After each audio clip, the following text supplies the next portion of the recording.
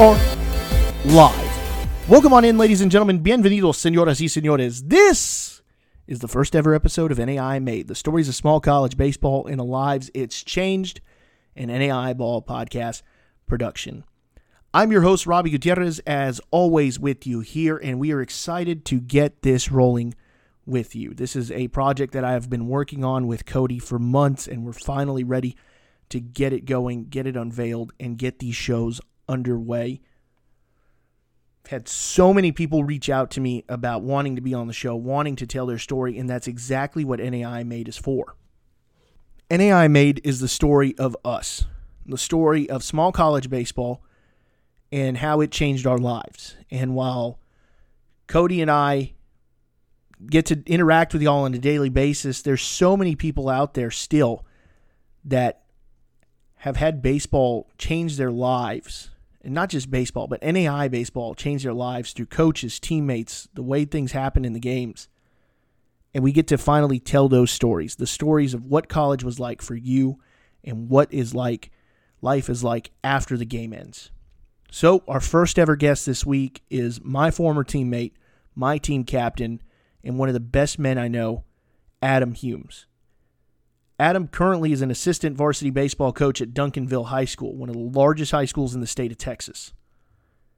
Adam also is a sports psychologist and mental performance coach through Bind Performance, his company that helps athletes in DFW, at Duncanville, and around the nation step up their game throughout all sports. Adam's going to tell us in the first part of the show what it's like, what life was like at Northwood, what his playing career was like. Adam's going to tell us what it was like to catch the last no-hitter in the NAI World Series. He's going to tell us about a medical scare that pretty much ended his career in indie ball, as well as his theories on baseball and its mental performance training and how he incorporates that in his day-to-day life at Duncanville High School and how it's helped turn a culture around. So, without further ado, here's the show, the first ever episode of NAI Made, the stories of small college baseball and the lives it's changed. Hope you enjoy.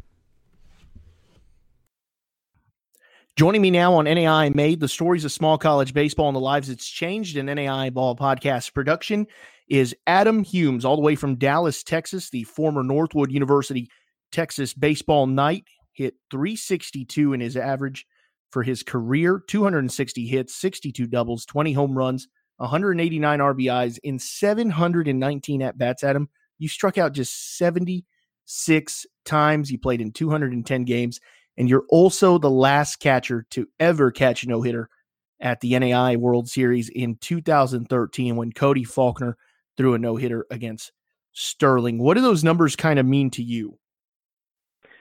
I've never had anyone read them off like that, so hearing all those back-to-back is it's pretty humbling. It's not something that you really go back and look at a lot once you're kind of done playing, but it makes me feel proud because I know how much work I put in while I was, in that program, and I'm proud to have those numbers. The numbers aren't everything, there's a lot of team wins in there as well. Throughout my 4 years at Northwood, and obviously what you just talked about, ending my senior year at the World Series, that's kind of the stat or the one number that I would care about the most, is that one World Series win and it being a no-hitter nonetheless. But it's interesting. Don't get a look at those numbers too often, but that's cool to hear.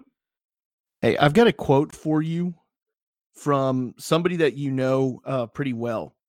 And it says, I asked him, what do you think of this guy as a leader?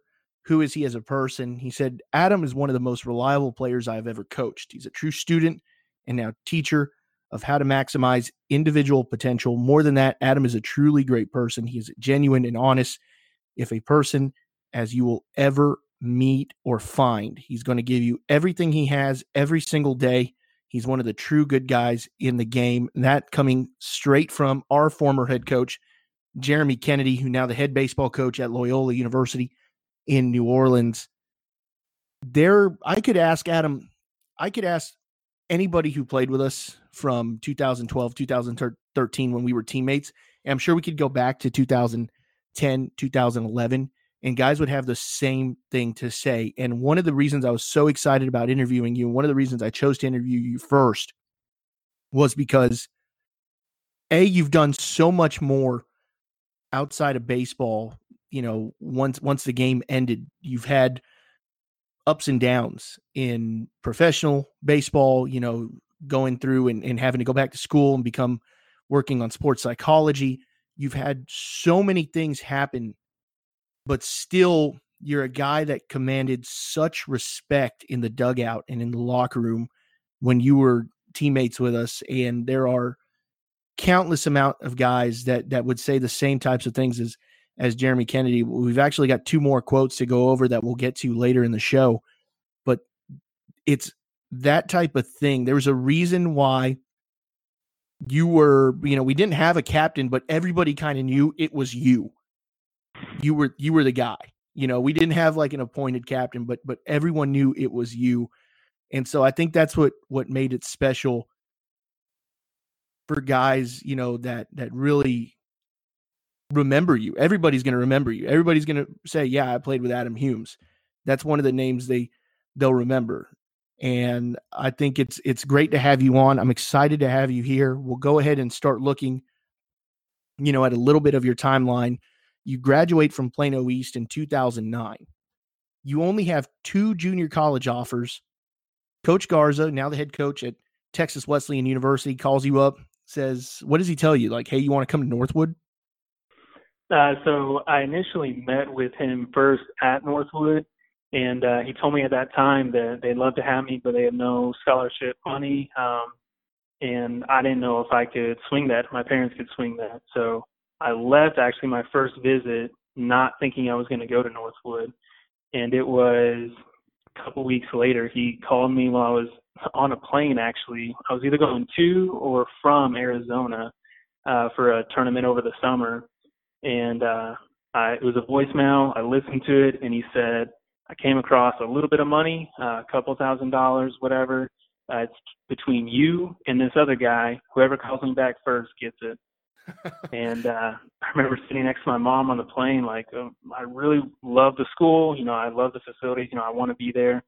And kind of talking it out and giving him a call back within a few minutes of getting the message and accepting that offer. So I've always remembered that, though, because it was like there was a time frame to it. If I didn't call him as soon as I could, then that offer might not be there anymore, and I might not have ever played at Northwood. That is the most Garza thing ever. Whoever calls me back first gets the money. I love that. But you go to Northwood, and one of the things that happens is they move you off at 33. They put you on a 34 because for people who don't know you, you're a tall dude. And Garza calls you the best handsy hitter in the country. What did that mean? So in high school, I was a 2-hole, and I prided myself on just hitting low line drives back to the L screens, keeping it up the middle. And when I got to Northwood, I remember, I think it was Garza, took the 33-inch bat out of my hands, tossed it to the side, and put a 34-inch bat in my hands and said, you're swinging that now. And basically but Garza remade my swing, telling me I needed to hit with more power, doubles, home runs, that sort of thing. And whenever I would go back to my old habit of just throwing my hands, not using my body, he would call out from wherever he was on the field, Humes, you're the best handsy hitter in the country. You're going to be the best handsy hitter in the country. In other words, telling me I'm not doing the right thing, that I'm just using my hands. And I guess he thought I could be okay that way, but more or less telling me I'm not doing the right thing. So I don't know why that stuck with me so much, but I can still hear him saying it from right field, from left field, wherever he was walking around, that I was the best handsy hitter in the country. And I knew it sounded good. Like someone walked by like, oh, man, this guy must be good. He's the best handsy hitter in the country. But I knew what he was getting at. You lasted more swings than me. I think he saw me take one swing and then said just absolutely not. So, that's being the best handsy hitter in the country, probably a much better thing than just absolutely not. But going into 2010 now, first season of college baseball, your roommate, who was the starting first baseman, actually fails and flunks out of school. You start almost every game that season. True freshman, first team all conference, first baseman. Over the summer, you're told to get better or get bigger, but you come back in the fall for 2010 overweight. What was that like for you? It was tough. I think just kind of still being young and not really, I knew I needed to put on weight, and both Kennedy and Garza told me, like, don't play this summer. You don't need to play this summer. You can if you want, but you don't need to play. Just lift weights and eat everything. Like, just get bigger. And I did, probably too much. So when I came back, I just remember we always had that first week or two of conditioning, and that was rough for me. And I think both coaches kind of made sure it was rough on me because they knew that I came in a little out of shape. And I don't think I realized I came in out of shape until I got to that conditioning week. And, you know, they let me know that, hey, we appreciate you gaining weight, but it probably needs to be a little bit more better weight. So 2011 goes by, your second team all-conference first baseman. You know, you don't get to end your season actually at the opening round in Lubbock. And I got to actually see y'all play that year in Brownsville, Texas. And that's the moment I decided I wanted to be a Northwood Knight is Johnny Aldos going yard three times in a game. Just absolutely made me want to go to Northwood. And just, I thought the team was incredible. I thought, how do these guys not compete for a national title every year? And so that summer, you go and play in the Northwoods League. And it's really the first time you give a thought to the mental side of baseball. And right now I'm going to give you an opportunity. You know, you're a teacher at Duncanville High School. You coach baseball at Duncanville High School. But tell us a little bit more about what you do with the mental side of things and how that summer in 2011 really affected you and made you realize you want to work with more of this mental side. Right, absolutely. Real quick before we get into that, Johnny Aldes is a freaking beast. That guy, his quote, he always told me was dip and drive. El Paso Hall of Fame. Yeah, I don't know if I suggest that to all our guys at Duncanville, but hey, it worked for him. But yeah, the mental side. So that actually, going back to Coach Garza, before I left that summer, he mentioned a book by Sean Green called The Way of Baseball. And I liked reading, so I did get that book before I went. And actually, over that summer, I read that book. And it was just a lot of different ways of thinking that I hadn't thought about before. Sean Green talked about how important teamwork was and how it was almost like meditation for him just to breathe and hit. And it was just something that I hadn't thought about. And another thing that kind of really opened my eyes is he talked about the relationship when he's in the batter's box to the pitcher. So he said everyone thinks that the pitcher is the enemy, that you're trying to beat the pitcher, that you got to be better than him. But he said that's not true. What I think is that pitcher is on my team. That pitcher is trying to give me the pitch I can hit a mile. Sometimes he misses and it gets called a strike, and well, that's fine. But that next pitch, he's going to try to put it in my wheelhouse again. So the fact that this guy could talk about how the pitcher, your enemy, is someone really trying to help you out, and how that helped him hit better and get loose and freed up a little bit was really eye-opening to me, and realize what else am I not realizing? What else can I kind of trick myself into so I play, just a little bit better? I mean, that's absolutely incredible when you look at it. I've never thought of it that way. I've always thought as a pitcher myself is the mentality is I'm going to get up there and sit everybody down. Everybody's getting a chair. Nobody's getting on. It's over. I'm the best guy out here on the field. I'm the biggest badass out here. And you just kind of blew my mind with that, at some point that hitter might be thinking, hey, this guy's going to give me something to hit. It's going to be okay. And that really kind of, I had never really thought about that at all. Yeah, it was completely eye-opening for me too. It was something that, like I said, I had never thought about before, and it made me realize what other things am I missing? Because that seems totally off base, but if you think about it, it kind of makes sense. If you think that guy's helping you not trying to hurt you, like you're a lot more relaxed. Like, what do you have to be so tense about? The guy's on your side. So yeah, it was just something that I took away from that book. I'm sure there's many other things that are great in there, but that's one thing that really stands out of, wow, like that's not at all what I was thinking. So with that being your first introduction to the mental side of baseball, would you say that kind of sparked really your interest in it and what made you later down the road go and become a sports psychologist?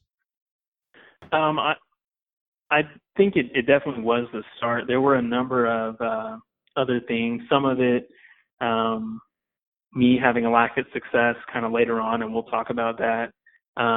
Just not playing as well as I felt like I should have, and I knew there was, other things that I could be doing. I just didn't know what to do. I was in a new situation. And then just opportunities kind of leading me to be able to pursue kind of the mental side of baseball and become a mental performance coach. So that was definitely what kickstarted my interest, though. So let's keep moving here. Let's talk about 2012. 2012, I see you're missing it from your timeline, but I get to college in 2012, so I know that's a major event in your life. It's for a lot of guys, it's a major event in their life. But 2012, we become teammates.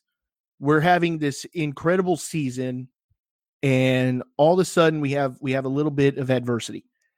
For those of you who don't know Coach K, like Adam and I know Coach K, and Adam, I think you and I and maybe a couple guys in the past might know Coach K better than anybody, as far as from a player's standpoint.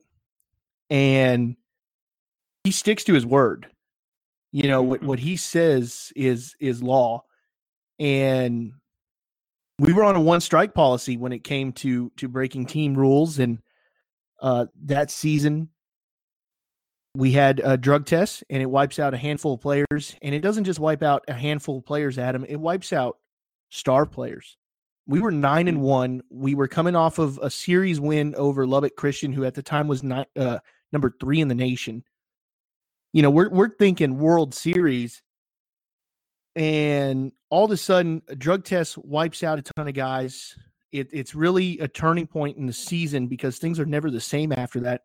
All of a sudden, you're moved to catcher, and you hadn't caught since sophomore year of high school on JV, and Johnny Aldas has to help you, who's our GA that year. Johnny Aldas has to help you. Yeah, that was tough. That was really tough. Like you said, I felt like I kind of was one of the leaders on the team, and part of what I thought was my responsibility is making sure that we're all kind of buying into team rules, the process, to what Coach K and Coach Garza say. And that was a disappointing day. I remember it very clearly, being in the dugout as Coach K, talks to everybody, and, one by one, guys slowly, get up and leave. That was devastating. And little did I know at that point that it would impact me as much as it did. I knew our season was going to be impacted. I didn't know at the time it was going to mean a position change for me. So I remember Coach K, it seemed like a passing comment, like, "Hey, Humes, you ever caught before?" And I was honest, but it was almost like a joke. I said that I had caught sophomore year of JV, but since JV year in high school, I hadn't caught at all. And he said, "Well, we're going to take a look."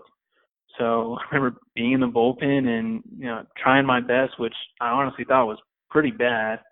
And did some pop times and all that, and they thought it was good enough to move forward with. And that's pretty much where I played the rest of my college career. I played a few games at first base after that, but pretty much caught the rest of the way. And don't get me wrong, I loved catching. I loved kind of being in charge of the field, calling pitches, that sort of stuff. It was just not at all what I expected. And that was kind of a whole process of relearning everything. So I had a basic understanding of catching, from being little, but when I went to college, I thought that was it. Like, I'm not ever catching again. I don't even know if I had a glove or gear or anything like that. And I remember Johnny just working with me day after day. Even my throwing form. Like, I threw the ball differently. I had to short arm it more to improve my pop time, and it's the little things that we worked on over and over so that I could compete at that level behind the plate again. That season was my first taste of college baseball as a freshman on that team. That was an eye opener because honestly, to be totally honest with you, I was so scared of K. And I think coming in as a freshman, all freshmen are. And I was really, really did not want to say more than a few words to the guy a day. But I do have a quote here from him regarding this season. And as a coach, he says, "Are you willing to make a decision that will negatively impact you personally? That team would have won 40 to 50 games, was a World Series caliber team. That isn't easy. Empty threats crush your integrity. I want guys to know if I say it, I mean it. If you're going to do that, then you better be willing to deal with the fallout." That season was crushing for me personally. And I got to say, from my standpoint, I 100% agree with him on it was crushing for all of us because we didn't even make the conference tournament that year. We really struggled to put things together with who we had. And even though we were still a good team, I think it just took so much out of us emotionally that we just kind of struggled with it. But it was such a shock, I guess, to see this is actually happening. These guys are going to be done. And for a lot of those guys, that was it for them. That they didn't come back. What was that season like for you? Not just the position change, but emotionally. Yeah, it was rough because, like you said, we had started off so hot, 9-1, I guess you said. All I knew is we were rolling. Like we thought we were going to be really good. And like I said, kind of how it worked is one guy stood up, another guy stood up, and you realize like these are the guys that are not going to be with us anymore. And like you mentioned, they were guys that were starting, like playing every day. And that season was very disappointing. It's one of those things like you try to rally the troops, we try to continue to fight, but I think in the back of everyone's mind, they knew that we're simply missing guys. Like we're short staffed. We don't have everybody that we should have. Which for some guys, maybe that affected the way they played. I'm sure it did, but it was crushing. But as far as what Coach K said about like not making empty threats, and that's something with him, why I love him so much. Like he's a man of integrity, and you knew if he said something, that was going to happen. And I think I had more respect for him actually after making that decision because that's how I was brought up. Like if you say something, you're going to do it. Like you have to stick to your word. And the fact that he did that, and we all knew that it was not only bad for us, but it was bad for him.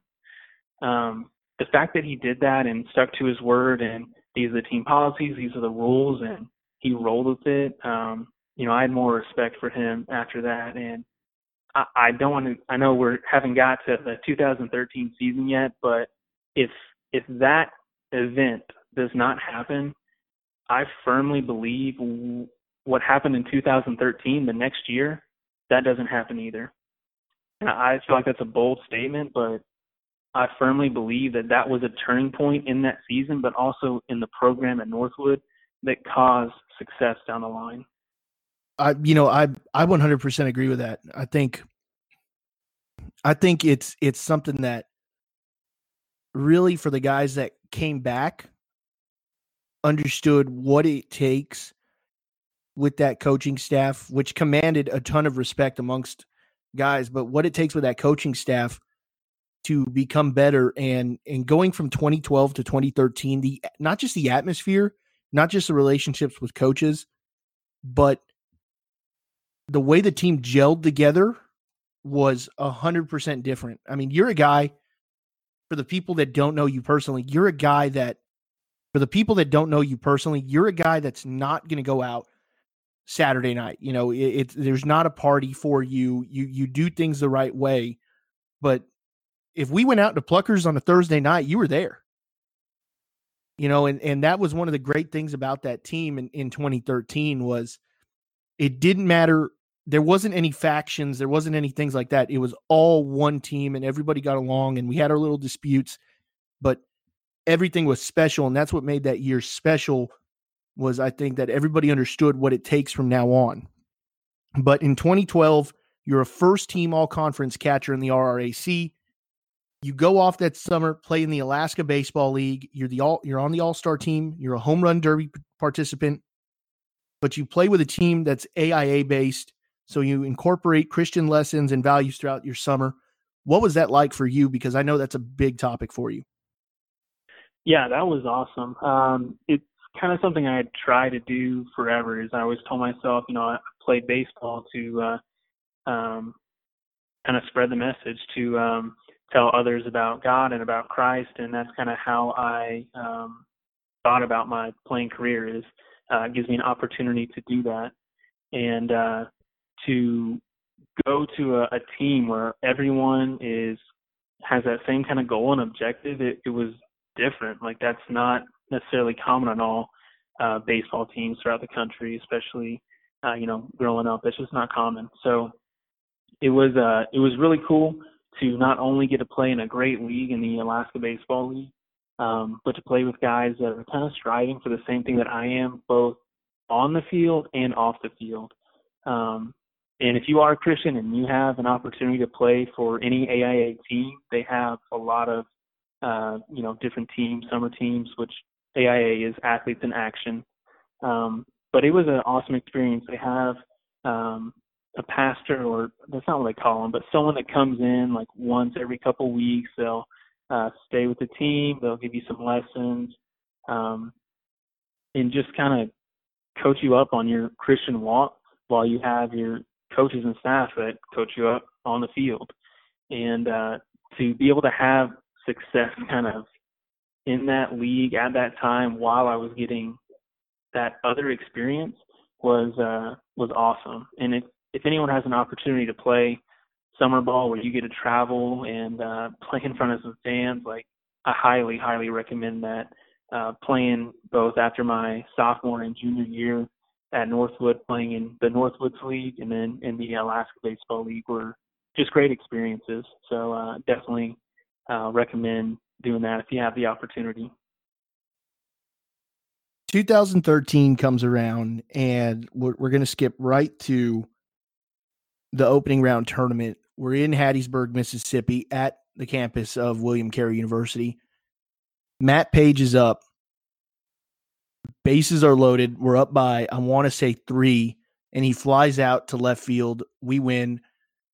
We're going to the World Series. What was the first thought through your mind when you saw that ball go into the air with probably arguably at that time in 2013, he was the National Player of the Year up at the plate and arguably the best hitter in the country? When the ball went up in the air, the first thought I had is probably not what you might think was, I think it was a Rev on the mound, and for those at home, Colton Revis is easily sat 93, 94 in college. Yeah, he was awesome. But when that ball went up, I had told him before that, we're dogpiling when this happens, and I'm coming for you. So my first thought is, how hard do I hit him to like make him feel it, but not injure him? Because that means we're going to the World Series, and we really need this guy. So it's crazy, but that was my first thought: is how hard am I going to hit him? Because off the bat, I think I knew that it was going to be kind of a routine fly out. But I do remember during the at bat, just the nerves and all that stuff of, like you said, with just a few runs up and we got the bases loaded, so we don't have this in the bag by any means. So to be able to pitch to him carefully enough that we don't give him something right down the middle, because like you said, the guy can freaking hit. But also, challenge him a little bit because our guy in the mound has good stuff and has the ability to get him out. You're the last catcher to catch a no-hitter at the NAIA World Series. Cody Faulkner against Sterling, and not only did you catch the no-hitter, you also drove in the only run of the game on a sac fly. in a 1-0 win. We score in the top of the first. And then Cody Faulkner does not allow a single hit to Sterling over 9 innings. Take me through the mental process of that game, exactly what you were thinking, if you remember it, just kind of what the nerves were for you, because that's not just a big moment in our school's history. That's a big moment in NAI baseball history. Right. And I love the way I remember it, because you're talking about nerves and that sort of stuff. I don't remember feeling a lot of that. And it's not that I had everything under control. I feel like we were all just so thought into the process of we need to win. We had lost the game at that point, and we lose again, we're going home. So just we got to get guys out. Like, just get guys out. And it wasn't like we can't let them get a hit. We just can't let them score. We just need to keep on getting guys out. And something kind of odd with that game is the way the sun hit the scoreboard.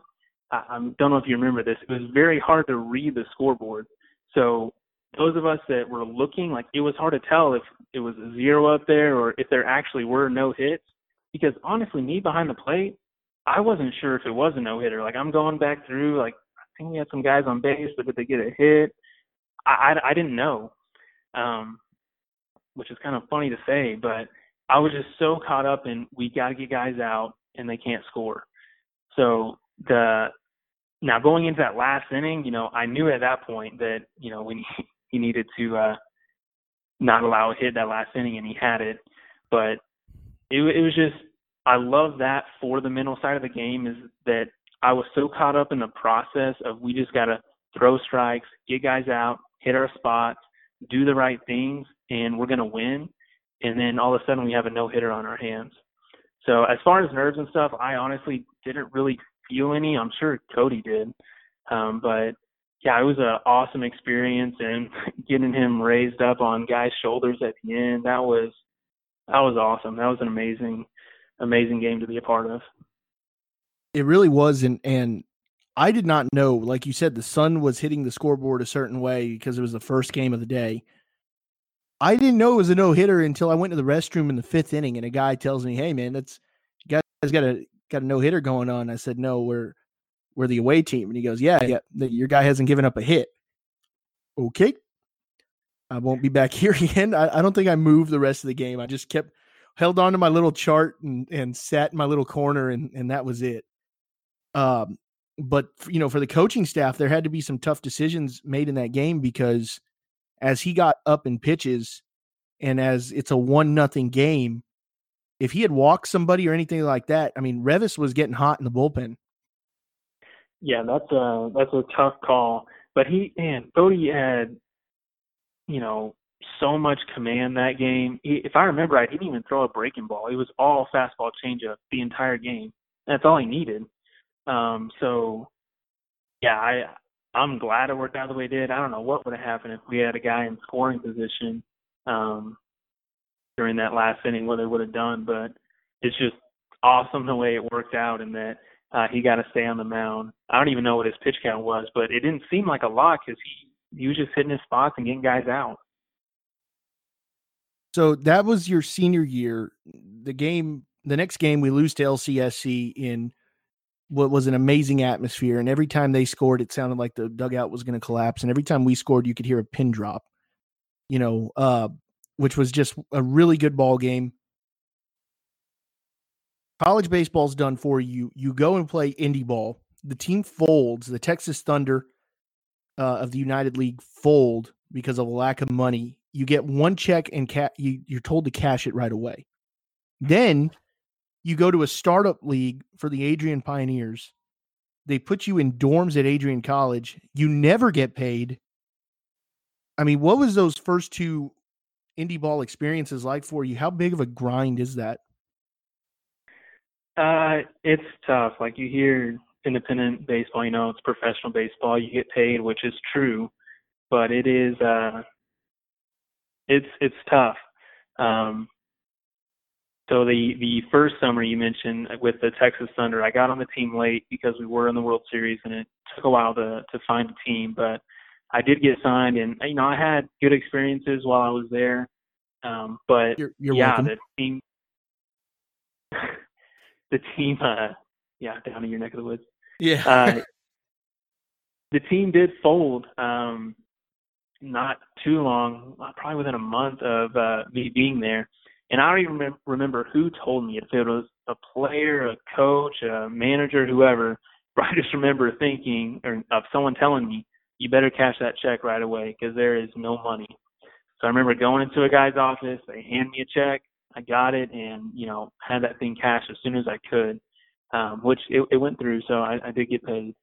But that one check, played for a little bit. It was fun. There were some interesting things that went on. We played a game. It was around July 4th, and, there wasn't good communication, I guess, with the operations people. There were fireworks going on during the game. Like, it was an interesting experience. But after that, going to the next summer, actually between those two summers, I worked and didn't know if I was going to play anymore. I didn't really hit, didn't really work out.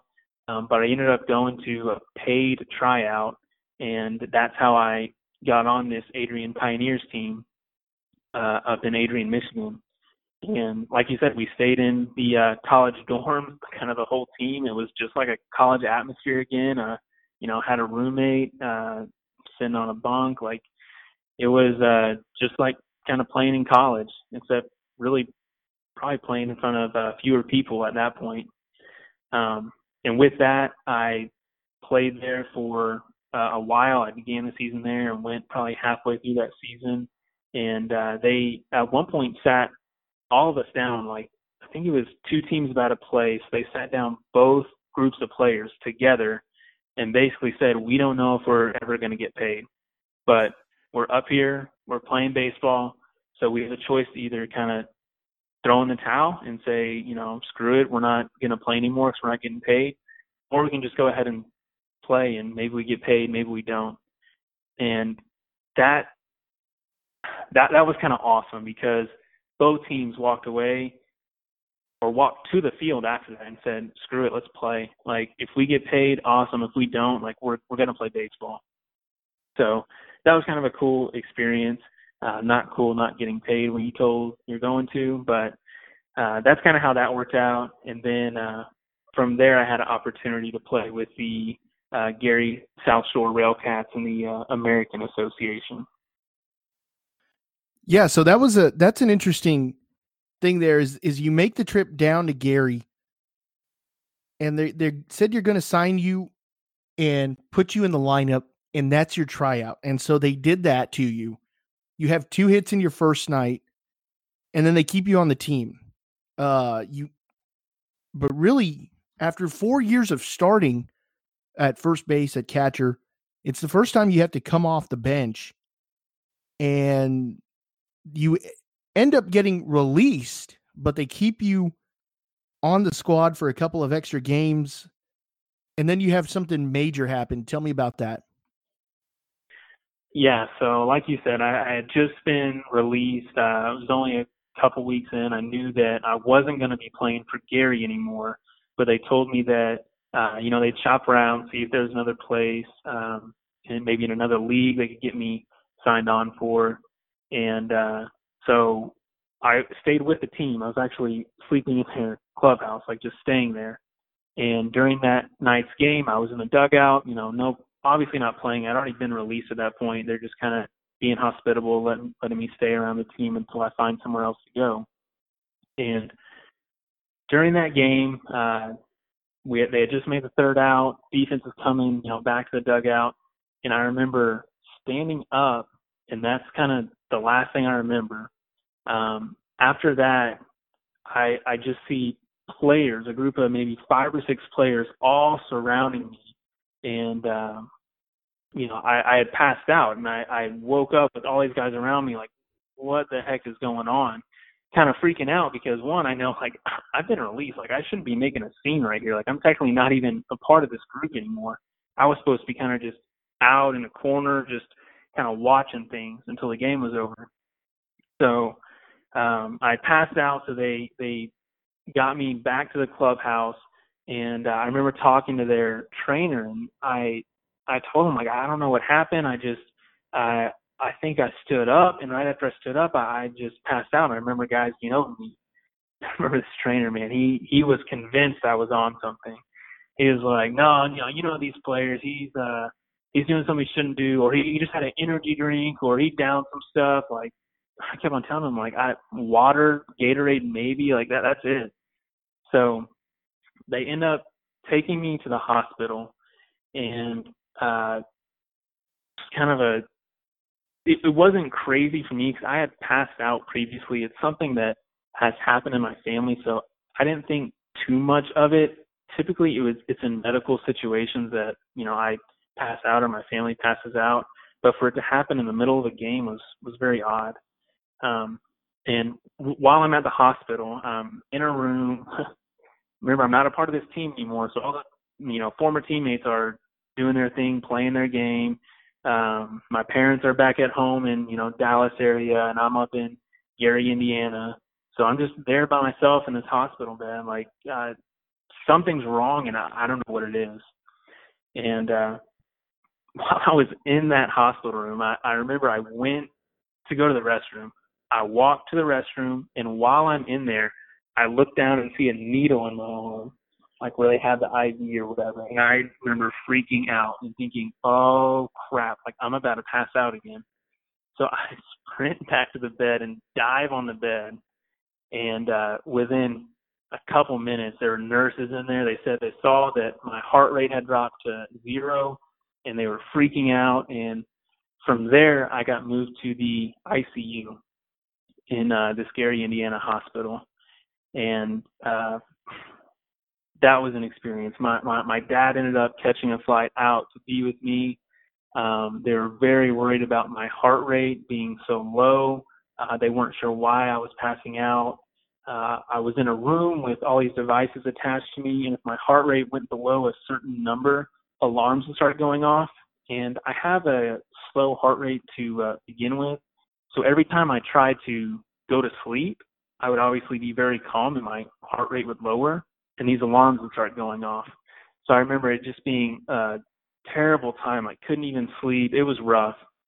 And from that point, a doctor did come in a day or two later and basically said, we're not sure what's going on. It is very possible that you're going to need a pacemaker. And, we got to figure out what's going on. And at that point, they thought I was stable enough to send me back to Dallas with my dad and get evaluated by a cardiologist back in Dallas. And I don't know if you want me to kind of get into that a little bit, how that ended up, but that's, how I got kind of out of professional baseball was with that whole medical scare and then coming back to Dallas, not knowing if I'd ever be medically cleared to play baseball again. I didn't know. I knew that something had happened because we had talked that summer, but I didn't know that whole story. I mean, are you okay now? Yeah. So kind of what happened when I got back, I saw a cardiologist, and I'll try to make it quick. This cardiologist ran multiple tests, and more or less I failed every test. Like I pass out. I don't know why, but I do. And in every one of these tests, I passed out like in record time. So this guy actually told me that, Adam, you are not to be doing anything. You can't drive. You can't play baseball. You can't do anything unless you have a pacemaker. So he told me I had to have a pacemaker, and just it didn't feel right. It felt like it was kind of jumping the gun a little bit because I had been healthy up to that point.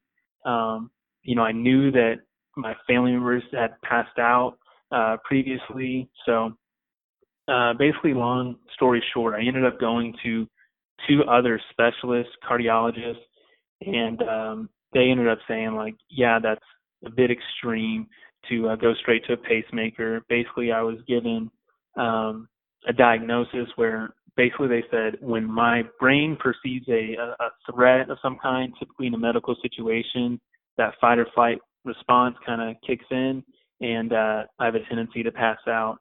Neurally mediated syncope, I think, is what the official diagnosis was. But they gave me some strategies and tips in order to kind of avoid that or make sure that it doesn't happen.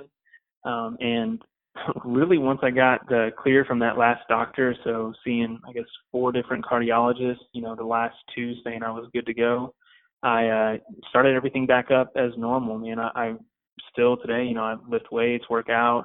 I'm playing in an adult league right now. Like, I'm doing everything that I would have had I never had that scare. It's just for that really about a year period, I didn't know what was going to happen or what the diagnosis was going to be. Playing in an adult league, you've hit full on has-been mode, man. Congratulations. Hey man, I made the all-star team this year, so. So, okay, I mean, you've obviously, it's a huge medical scare for you, and the next step for you is you decide to go back to school. You get your master's in sports psychology at the University of North Texas. But your interest peaked when you did not play well in the role of a backup. You start graduate school at UNT, and they actually let you work with a couple of the programs there, track and field, as well as the cross country team. You work with a volleyball team and a couple of summer collegiate baseball teams until you graduate in 2016. What was that whole thing like? Yeah, that was awesome. That was kind of in that time. It was right when I started the sports psychology program that I got the all clear from the doctor. But while I was at UNT, like you said, studying sports psychology, I knew that not performing in that role as a backup, it's something that I had never done before, so I didn't know what to do. When my number was called, I wasn't ready. I told myself I was, but I wasn't ready. So yeah, going back and studying that and learning about all these different things that, once again, just gave me a new kind of alternative way to look at life, to look at baseball, to look at athletics in general. And I was able to work with the UNT track and field team and cross country team. We performed workshops for them. We were at practices, events, their meets, all that sort of stuff, which was cool for me because I had never been around track and field before.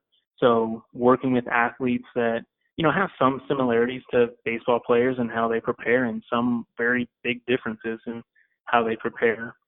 And then I also worked with, it was a high school volleyball team, and then it was a youth baseball team and a college summer baseball team.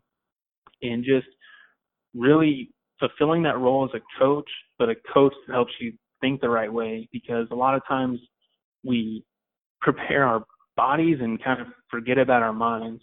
And it's, crazy to think. I talk to guys all the time, like, you can have the best swing in baseball and still not touch a baseball, not hit it at all. You can have the best swing, but if you doubt yourself, if you think you can't do it, if you think you have a terrible swing, even if you have a great one, you're probably not going to do very well. So that's why I like to really combine that body and mind piece. So my company is Bind Performance, just because, I think that's very important. We focus sometimes so much on our body that we forget about our mind, or sometimes we focus so much on our mind we forget you got to work out. You got to, learn the skill with your body. So you graduate, you have your master's degree, you're trying to figure out how in the world can I combine these two passions I have in working in sports psychology and then also in baseball. You take a position at Duncanville High School as an assistant varsity baseball coach. You're teaching business. You're also, doing more classes online to become a certified mental performance consultant through the Association of Applied Sports Psychology. All of this stuff is going on. And really what I'd love to break down and what I'd love to hear from you is kind of your general thought on baseball and where you have to be, or where you would want somebody to be mentally to be able to succeed in the game, because it's such a mental game where we have guys like, just using as an example, Luis Roman is somebody that I would sit on the phone with 2 hours a week and talk to while I was at Kaiser, and he was at Texas Wesleyan. But he's a guy that evolved so much once he started changing his mentality. and really became a great player. And because of some changes that he made, not just personally, but also on the field and who he was as a teammate, really made some major impacts, got drafted, and had a pretty good pro career for himself of a few years. What is your stance? What is your take on baseball and the mental aspect of the game? Right. So one thing real quick, every guy is going to be a little bit different. I don't think it's smart to have like a one-size-fits-all approach for a guy's mental game. Some guys do play better. When the pressure's on, they feel like they elevate. Some guys feel like they kind of crumble in that situation. So if I'm working with someone who feels that way, they're obviously going to be treated, or we're going to work on different things from the guy who already is elevated in that situation. My biggest thing is being consistent. Like for me, that means you kind of mastered that mental game, is you're consistent. So if you're a 150 hitter when in a scrimmage, you're just a 150 hitter in scrimmages, and you're a 150 hitter in big moments, well, you're probably doing pretty good. Like that, if you're consistent across that, that's great. If you're a 400 hitter in scrimmages, then in big moments, you should also be a 400 hitter. Like that should be the same across any domain. And to me, that's showing that you have really mastered that mental game. And with baseball specifically, it's a sport where there's not as much intensity or arousal as in other sports. So in football, you can get all hyped up and yelling and screaming and go hit somebody. But if you tried that at the plate, it's going to be really hard to hit a baseball like that because you have to be so fine, so specific. Same thing on the mound. Like you see guys with emotion after they've done something great. A guy hits a home run, yeah, then he'll toss the bat, then he'll yell. But he doesn't yell when he steps in the batter's box. He usually takes a breath, he calms himself, centers himself, gets ready to hit really just smooth and slow and focused. And then once he does that action, that's when he gets all excited. So that is the biggest difference I see with baseball and some other sports, is that intensity level. Is guys think like, I got to get all hyped up for this big moment and do this great thing, when in reality, you probably play better if you calm yourself down a little bit and just try to slow things down. That was something I think for myself in college, was coming where I come from. And you've obviously been to my hometown, and you didn't really get to watch any of the baseball down here, but everything feels like it's so high intensity. When I got to college, I found out it's not. In the playoffs, obviously it is. And you want to win every game and you want to get after it in every game, but you're not, going crazy for everything. And that took some adjusting for myself from a mental standpoint of how to react during games and how to deal with adversity. But one of the big things that I see on a daily basis is, especially I work with younger kids, is trying to help, younger kids not be afraid of the ball. What are some tips you can give for me or for anybody out there that's got a youth team, and how to deal with that? It's kind of funny you say that. I was working with a 6-year-old or 7-year-old today, and one thing I asked him is, have you ever been hit by a ball? And he said, yeah. It's like, did it hurt? Yeah. How long? Couple minutes. Okay. Like, just kind of have them think back to a time where that might have happened, and it's like their biggest fear has already happened. So maybe not, don't hit them, like, so that they have experienced that. I'm not just going to keep them in the box and throw baseballs at them. No, yeah, that's probably not the best idea.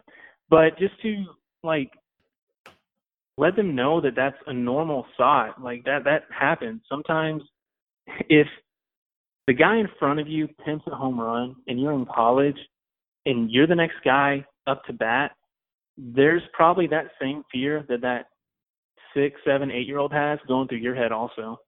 So just like letting them know that that's a normal fear, it happens.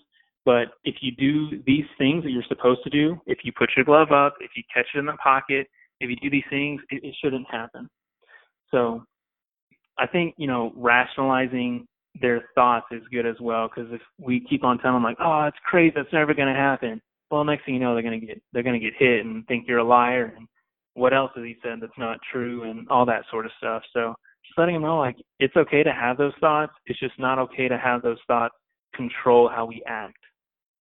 One of the things I want to get to is you realize at the end of your first season at Duncanville that things need to change, that you need to incorporate values, mental skills, all sorts of things. You begin Bind Performance, which is your company. You introduce team values to Duncanville's high school baseball team, as well as a mental performance workbook. This past year, you win district for the first time in 16 years, and you begin to implement the 3-step process to mental training: evaluate, educate, execute. So first question is really, what team values did you introduce to the team, as well as the introduction of a mental performance workbook? Because, Adam, to tell you the truth, this is not something we see a lot in high school. Right, definitely. And like I said, it was after, I guess it was our second season, that we realized that there's more of a need for this. So as far as the values, that was something kind of a brainchild of our head coach, Scott Fahey. He had talked about, some stuff over and over, and I heard some consistent things from him. So it was just a matter of us kind of getting together and really writing down what we think our values are. And so our values are an acronym. They spell out MUDITA, which is a pretty popular term now, just being happy for someone else's success, which is funny because my first year at Duncanville, so 3 years earlier, he had told me, man, I don't know what it is. I just love seeing our players happy for their teammates. Like, I just love that. And we didn't have a word for it. We didn't know what it meant.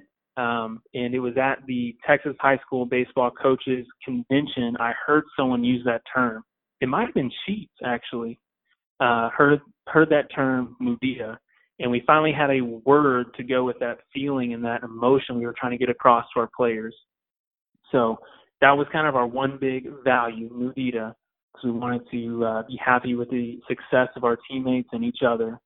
And each one of those letters stood for something. So the M was my best, meaning no matter what else is going on in my life, whatever else has happened today, I'm going to give my best. If my best is 80% today, okay, I'm going to give 80%. The U was unconditionally resilient. Like, we are going to be resilient. Crap is going to happen. Bad things are going to happen, but we're going to bounce back, and we're not going to let these small things get in the way of us achieving our goal.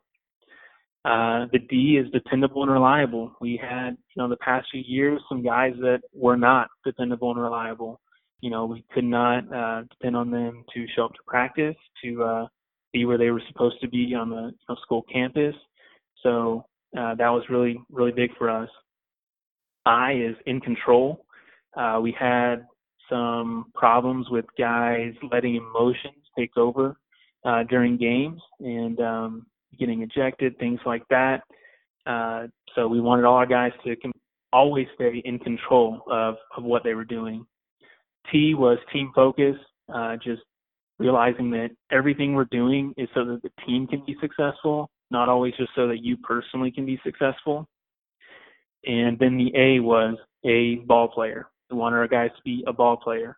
And what we really meant by that was kind of an attitude of a ball player, like scrappiness, but also if we need a guy to play second base and you haven't played second base before, but you're the best option, like, just go there. If we need a guy to pitch and you haven't pitched before, just get on the mound. Wanted guys to just be able to fill in roles, even though they might not be comfortable with doing it. So those are those values. And it's not like we came in and said, these are our values, guys. This is what we're going with. We came in kind of as a conversation of, we have these things. We want to make sure that they really represent who we are as Duncanville High School baseball. And it was really awesome to watch those guys work and basically affirm that, yes, MUDITA is Duncanville High School baseball. That's what we want to be. That's who we are, and that's who we're going to be this year. So that was awesome. That was the kind of value things that we implemented this past year. So also over that summer, I introduced or kind of came up with a mental performance workbook for our kids at Duncanville. And what we did was we had 4 foundational skills and then 4 mental skills. The foundational skills were mindset, motivation, intensity, and routines. And then the mental skills were goal setting, mindfulness, imagery, and self-talk. And what we did is we just introduced them to the players kind of in a classroom type setting. We had some activities to go with them and just talked about how we can implement those in the practices now and also the season moving forward. So those were kind of the things that we implemented. The 3-step process I talked about, the evaluate, educate, and execute, kind of came as a result of seeing all my experiences, their experiences, all these things coming together, and was kind of, kind of implemented towards the beginning of that season. And what I work off of now when I work with athletes is that 3-step process. 2019, you win your first district championship. I mean, how big was that for the school? Obviously, Duncanville, anybody who's familiar with Texas high school athletics knows that's a prime football area, and obviously that was huge for baseball for y'all. Yeah, so like you said, if you're not familiar, Duncanville is known for athletics, and that season, our football team was in the state championship game, highest level high school football. They lost on a Hail Mary, just complete heartbreaker, but they were in the state championship game. Our basketball team won state that year. The previous year, we were the only athletic team, I believe, that did not make the playoffs at our school. So us having success the next year was huge. So with all the success that all these other teams around us were having, on our campus, it was huge for us to be able to kind of hold our own and even do more than that and win district for the first time in 16 years since 2003, which with the group of guys we had, we actually did a poll in the fall. We asked our guys, it was on a day when we felt like the effort level was low, and we asked them, what place do you think we're going to finish this year? We're going to call on every single guy here. Just tell us what place. And the average place the players thought we were going to finish was 3rd. They thought we were going to finish 3rd. And with all that stuff we implemented, and not even that, but their hard work and their buy-in to what was implemented, resulted in us winning district and having a lot of success that year. How big would you say, not just at the high school level, but also at the college level, would mental performance and mental training be for an athlete? How much do you think it's needed? I think it's huge, and I think it's hard to put into words. It's hard to calculate, how much is this actually participating into my success or failure. But for me, if you're not focusing on the mental side, if you're just kind of ignoring it, it's the same thing as like not working out or not taking your reps off the tee. It's one piece of the puzzle that you're just leaving to chance. And if it was something physical, we would never do that because we can often see the results a little bit better. But it's huge at every level. I just saw a story the other day that Bubba Watson, the golfer, is working with a mental game coach for some stuff right now, and he hadn't before. So I think no matter what level you're at, especially once you get high school and up, high school, college, and then the professional level, there's so much that you don't want to be left to chance, that you want to have a plan to go in. And, what I do with athletes, it's just implementing skills. Just like you have the skill to field a ground ball, to throw a ball, to hit a ball, now you have a skill to talk to yourself in a way that's going to lead to better results. You have a skill to make sure your intensity does not get too high or too low. You have those different skills that you can just use. When a ground ball hits you, you don't think, you just field it because you can field a ground ball. When you field it, you just throw it because you can throw a ground ball or you can throw a ball.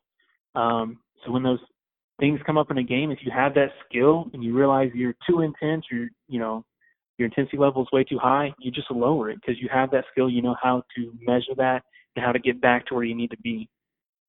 So yeah, I think it's extremely important. It's often overlooked, and I think people just don't know how to ask about it. They don't know kind of what questions to ask or what to who to talk to about it.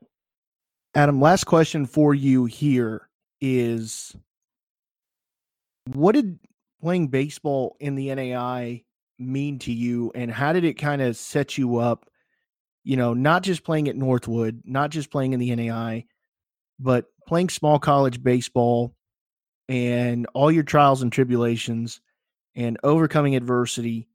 How did it change your life? Wow, that's a big question. It definitely changed it for the better. I do think being around the people I was at Northwood and seeing the actions and just getting to know my teammates, getting to know the coaches, definitely changed who I was. We can go back and talk about Coach K and him just being, a rock and standing by his word and holding tight to his values. That has impacted me immensely. I'm a different man today for seeing him do those things. Same with Garza and the other teammates that I had there. And I do wonder sometimes, if I was at a larger program, am I able to have that close of relationship and see those things with the head coach? If there's just different things at different levels, I don't know if I have the same experience that I did. And basically, I think that playing at that level did make me a better person, and it definitely has changed kind of who I am for the better. So I'm very, very thankful to have played in NAIA, which I didn't even know the NAIA existed in high school. But I'm very thankful to have played at that level, met all the people I met, and hope I left a little bit of an impact on others while I was there. I would definitely say that you did. I would definitely say that you did, because there's plenty of guys out there that remember that. And I've got another quote here from a teammate that said, Adam Humes was the definition of a leader both on and off the field. Adam did what was ever necessary to properly prepare for each and every game in practice. Captain America never wavered on who he was as a player or a person. And that comes straight from, of course, my former roommate, Ozzie Gutierrez. So, there's plenty of guys out there that you made an impact on. And earlier I talked about, I could ask any of the guys from 12 and 13 who were on the team, and they would have something similar to say like that. And here's what Coach Garza had to say about you: was Adam played with a quiet confidence. He was always looking and searching for something to help improve his game, and that was infectious within our team. He led by example, and he did that extremely well. He was asked to play 4 different positions throughout his time at Northwood. Each time he was asked to move to position after becoming all conference at the other position. Not very many players would want to leave their existing position, but Adam would. It sure was a pleasure coaching a team first player like Adam. That's from Coach Garza. I mean, you wanted to know if you left an impact. We talked about Coach K earlier and what he had to say about you. We talked about Ozzie and what he had to say about you. We talked about Coach Garza and what he had to say about you. And that's why you're here. I think your work in mental performance and your work at Duncanville is something incredible.